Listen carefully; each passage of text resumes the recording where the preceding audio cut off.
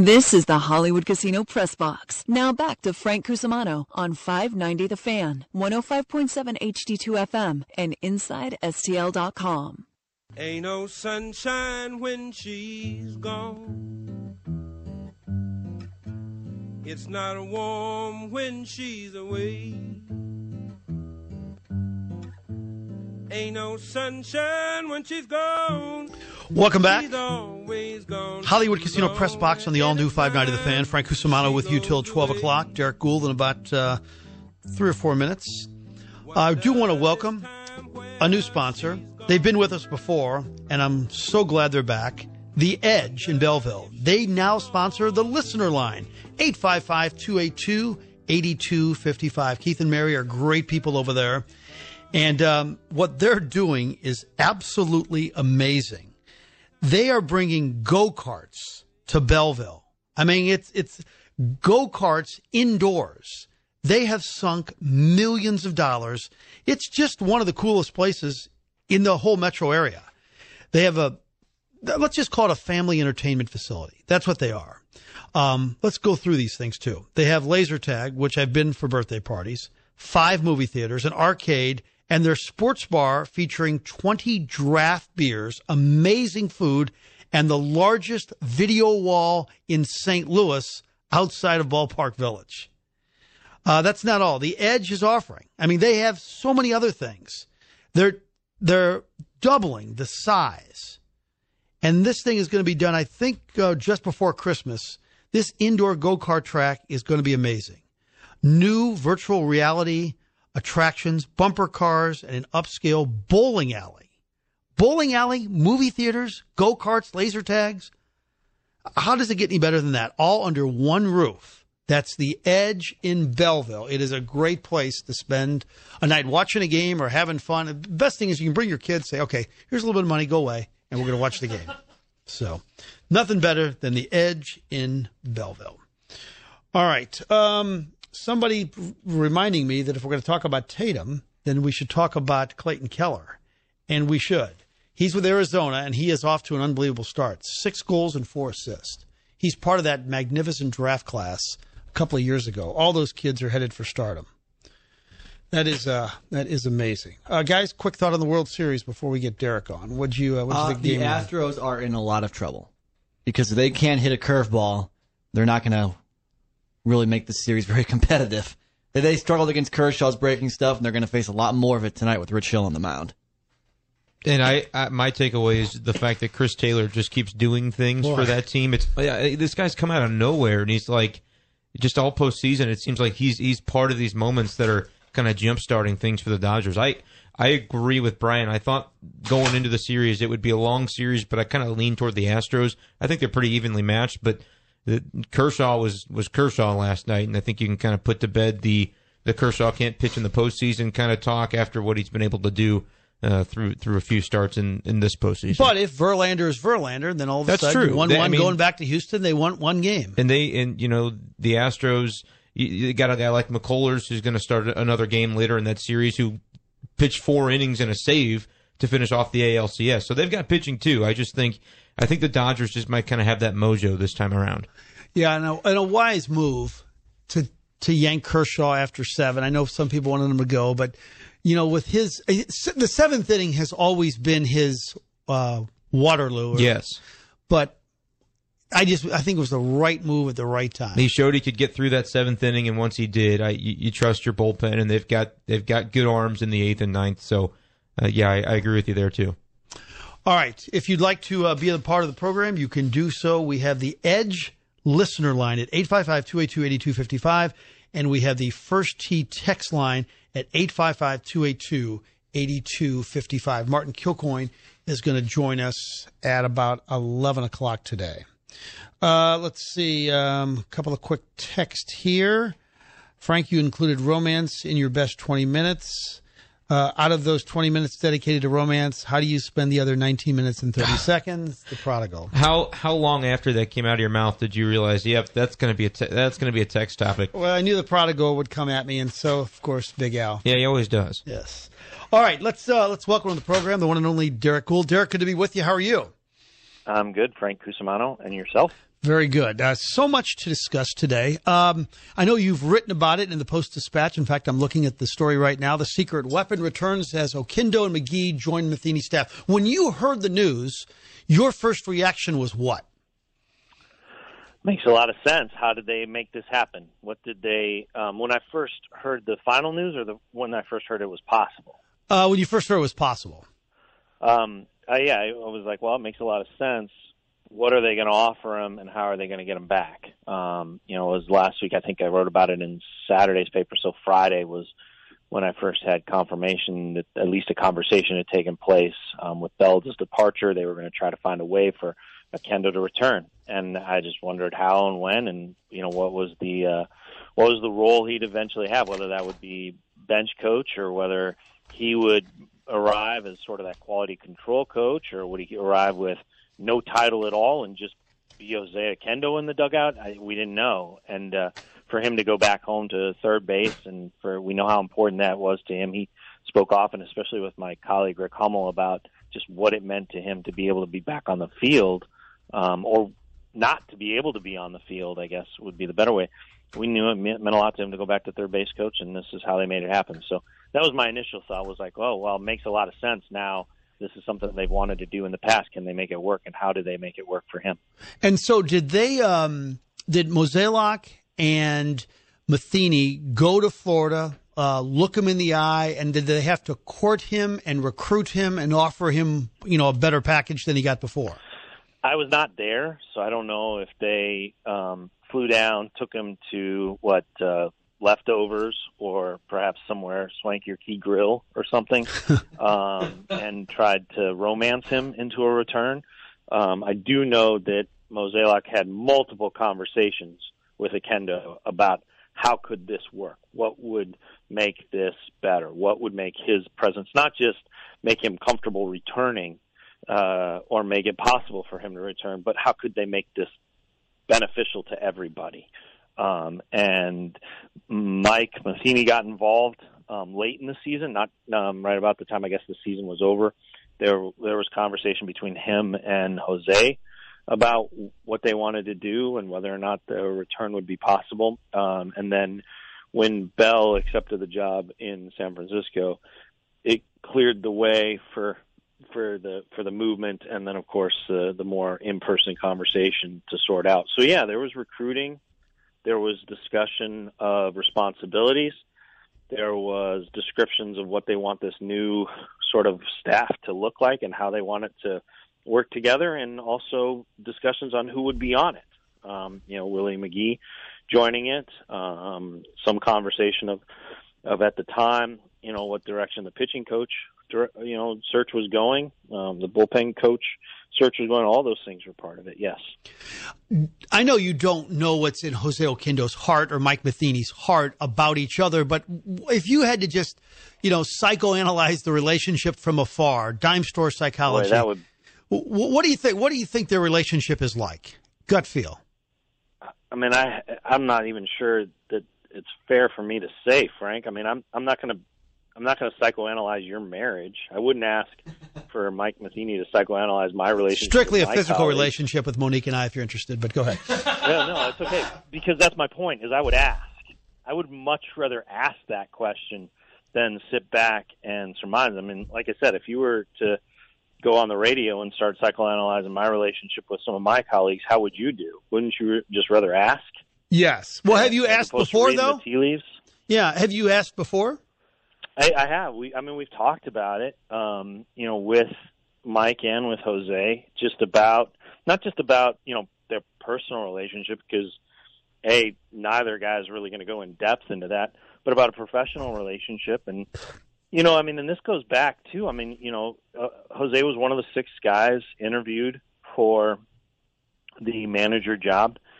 He was one of the 3 guys interviewed for the manager job who then were on the staff, Matheny, Maloney, and Oquendo. He was the only guy from Tony La Russa's staff interviewed to replace Tony La Russa, and then he stayed on as his job. Jose has not hid the fact that he has devoted a lot of time and a lot of hope to being, with the Cardinals. And that's where his legacy is. And yes, he always hoped to be a manager, and he got interviews at other teams, and thought maybe that his best shot would be at the team that knows him best.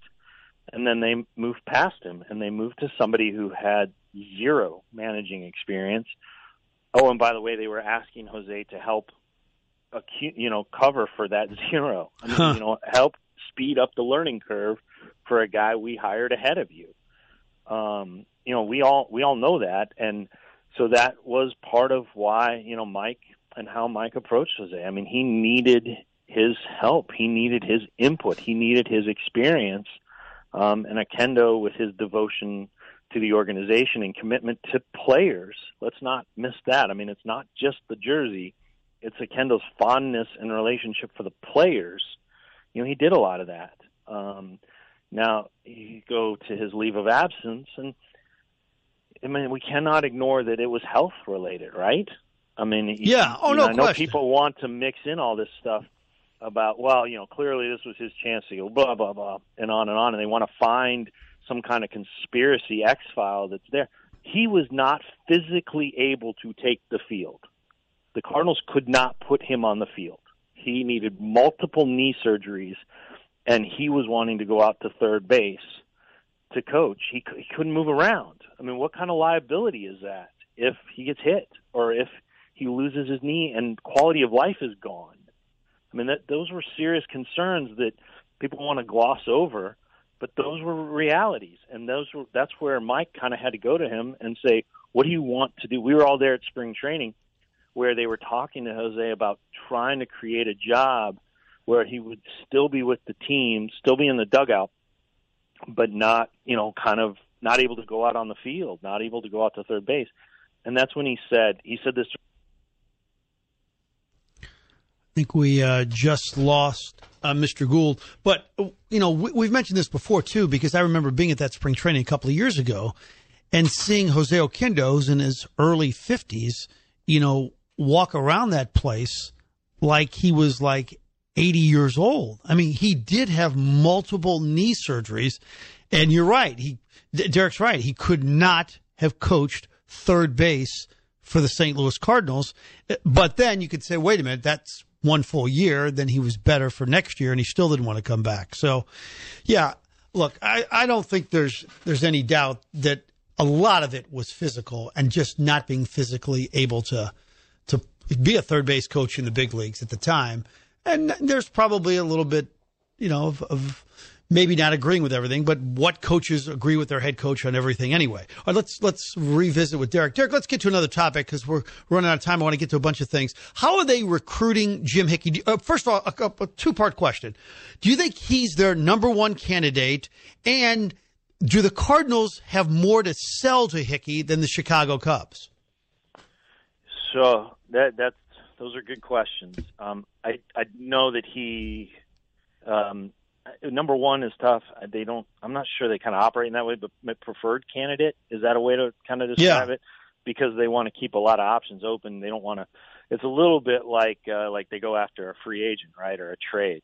They have a preferred outcome, but they don't want to focus solely on that in case it doesn't happen. Then they want to be ready to pivot and go in a new direction. Like even this past weekend, sent them in different directions after they had shaved their list down, just because there was new volatility in the market, new candidates that's available, and also new teams looking. So they're in the process of that. MLB.com reported that Mo was set to meet with Hickey in person in Florida this week. I only know that from what I've been able to confirm, that they have been in talks with him, about what situation would be best for him. So whether that happens in person or over the phone or via email, I'm not sure, but it's already down the tracks as far as trying to figure out what he wants. Now, what do they have to sell him? Well, I think it can be overstated when you talk about,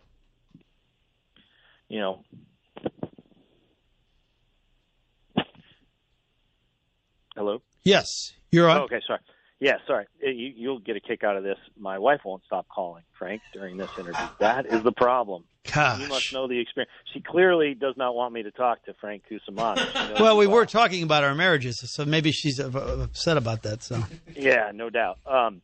But that's what keeps sending me off. So sorry. But what they have to sell to him is I think it can be overstated about the youth of the pitching staff or the talent of the pitching staff.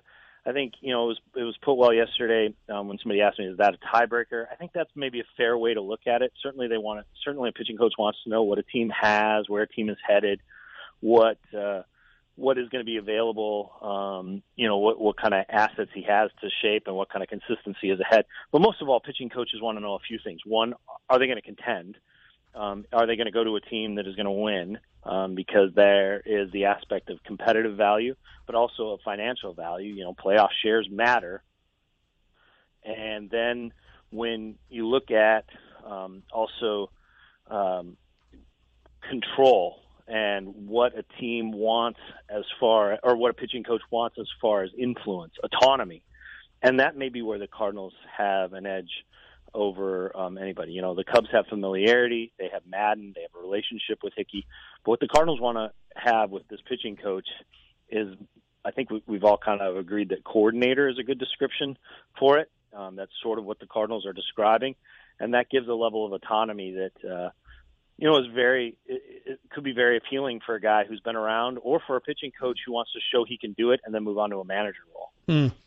I'm wondering, could their next pitching coach influence the starter they seek in the offseason? If they bring in Hickey, do the Cardinals try to sign Alex Cobb? Or maybe the David Price relationship was strong down there. Or if they bring in Bosio, could Jake Arrieta be the target? Well, I think those are two names that will be on the Cardinals list anyway. And certain familiarity with the pitching coach may help them sell that opportunity to the free agent. So I think if Bosio's the guy, right, then he would be involved in the recruiting. But if he's not the guy, that doesn't mean the Cardinals will go, well, there goes Arrieta. Let's not even try to call him. They'll still try to talk to him. And same thing with Cobb. Cobb has there's a lot to like about how he would fit when you kind of run down the traits or run down the price points, all the things that the Cardinals kind of calculate when making a list and checking it twice as far as the free agents that they'll go after. And so Hickey would be involved in the recruiting of that just because of past relationships. The Cardinals are not going to overlook past relationships as a way to sweeten an offer or try to lobby a guy or recruit a guy, or as you would say, take him out to dinner, look him in the eye over candlelit and try to romance the guy.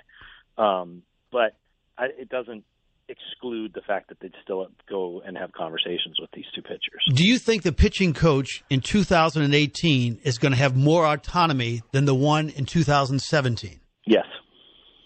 What is an answer beyond yes? All right. Now, what would be yes cubed? Oh, I wonder what that conversation is like with John Mozeliak to Mike Matheny. Hey, Mike, we think you're a good manager and you're going to still be the manager, but we're going to bring in a pitching coach and he is going to be in charge of pitching moves?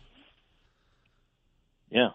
You think that's how it worked, huh? Yeah. I mean, I don't think it's a very long conversation. Do you? No. All right. What do you I mean, you and I both have bosses who come to us and say, hey, look, if you want the role you have to do this as well. And we go, yeah, I kind of like the role we have. We better do that as well. Yeah. That actually hits home. That really. Yeah. I'm listening to my news director right now as you're telling me that. That's good. Yeah. Yeah. All right. Now, before we let you go, this is going to be the most memorable part of this interview. We're not going to hold you to this answer, but I'm sure when people say, hey, when they say, did you hear what Goold said? This is what they're going to remember. I'm going to ask you right now. Is it a question about Thor? No. I'm going to ask you right now, if you had to guess in terms of a hitter, a starter, and a closer. Now, look, if you nail one of these three, it's really great because it's October and nothing's been going on. But if you had to guess of what hitter, what starter, and what closer, give me three names. I think the hitter likely come from a trade And at this point, if you'll allow me some flexibility, the two names that I would bet are most likely for the Cardinals to try to pull off a trade for would be Donaldson. That's the obvious one, the one that if they can make that move, then it gives them an answer for a year, and then they reinvest or redo this, a year from now. And the other is Yelich. Just in conversations with people around the Cardinals and being there at spring training, this is not some, I know people want to go, well, he's just pulling this out. This is not some, this is an interest that the Cardinals have had, a player that the Cardinals have had interest in the same way that they did for Matt Holliday. And it wasn't just immediate, it was building over time, and his contract is appealing, so all that. I'm going to use my name. I'm going to say for the closer that I would not be surprised if they don't get any of the top free agents, that the free agents choose to go elsewhere or go beyond the price point the Cardinals want to offer. And come spring training, they're just going to throw arms at it. I bet you they go out and end up with some of the middle relief, late inning guys like a Nicasio 2, a Nicasio 3, and they try to figure out, or they pull off something to trade for a guy. Okay, and then the starter? I don't know. Starter, that's a good one. I wish I had an answer. I think the two guys you mentioned, I don't really have a good feel yet for, I know what Arrieta is going to want. I'm not sure how many people are going to line up to give him that. That softens, and that makes a lot of sense. I don't think you can rule out like a Cashner. That level of pitcher, what direction he goes. I think you're definitely looking in that Cobb range too. I think it's hard to isolate on one guy, Frank. I mean, you can ask me this maybe a month from now, and I'll have a better feel for it, because I want to see how kind of after the GM meetings, how things are lining up for the starters, and in a way for the relievers. There's so many available that you see the benefit of striking first for the guy you want, but I'm not sure that that the difference between the top tier and then alternatives that still satisfy what you want to pull off is that big. So if it's Donaldson, obviously some of those outfielders will be in it. So right. In the trade, so it would be the right field position would be who's ever left, and probably still by committee with right. Pham and Fowler in left and center. And by the way, do you believe that Dexter Fowler is going to be the starting center fielder next year or the starting left fielder next year? At what point in time? Day one. Of the season? Yep. Or of spring training? Day one of spring training. Yes. I think he will get a chance to show during spring training, out of courtesy for him being a veteran and the money invested in him, that he is healthy and ready to run and can be their center fielder. Right. I would imagine that is the way that conversation will go. You want to be the center fielder, you have 6 weeks to show that you can be that guy. If not, then the Cardinals know they have an alternative. Good stuff. Derrick, we appreciate it. We'll talk to you soon. Thank you, sir. All right. Thanks, Frank. All right. Derrick Goold, good instant offense here. All right. Before we go to break, a couple of things I want to say about McBride & Son.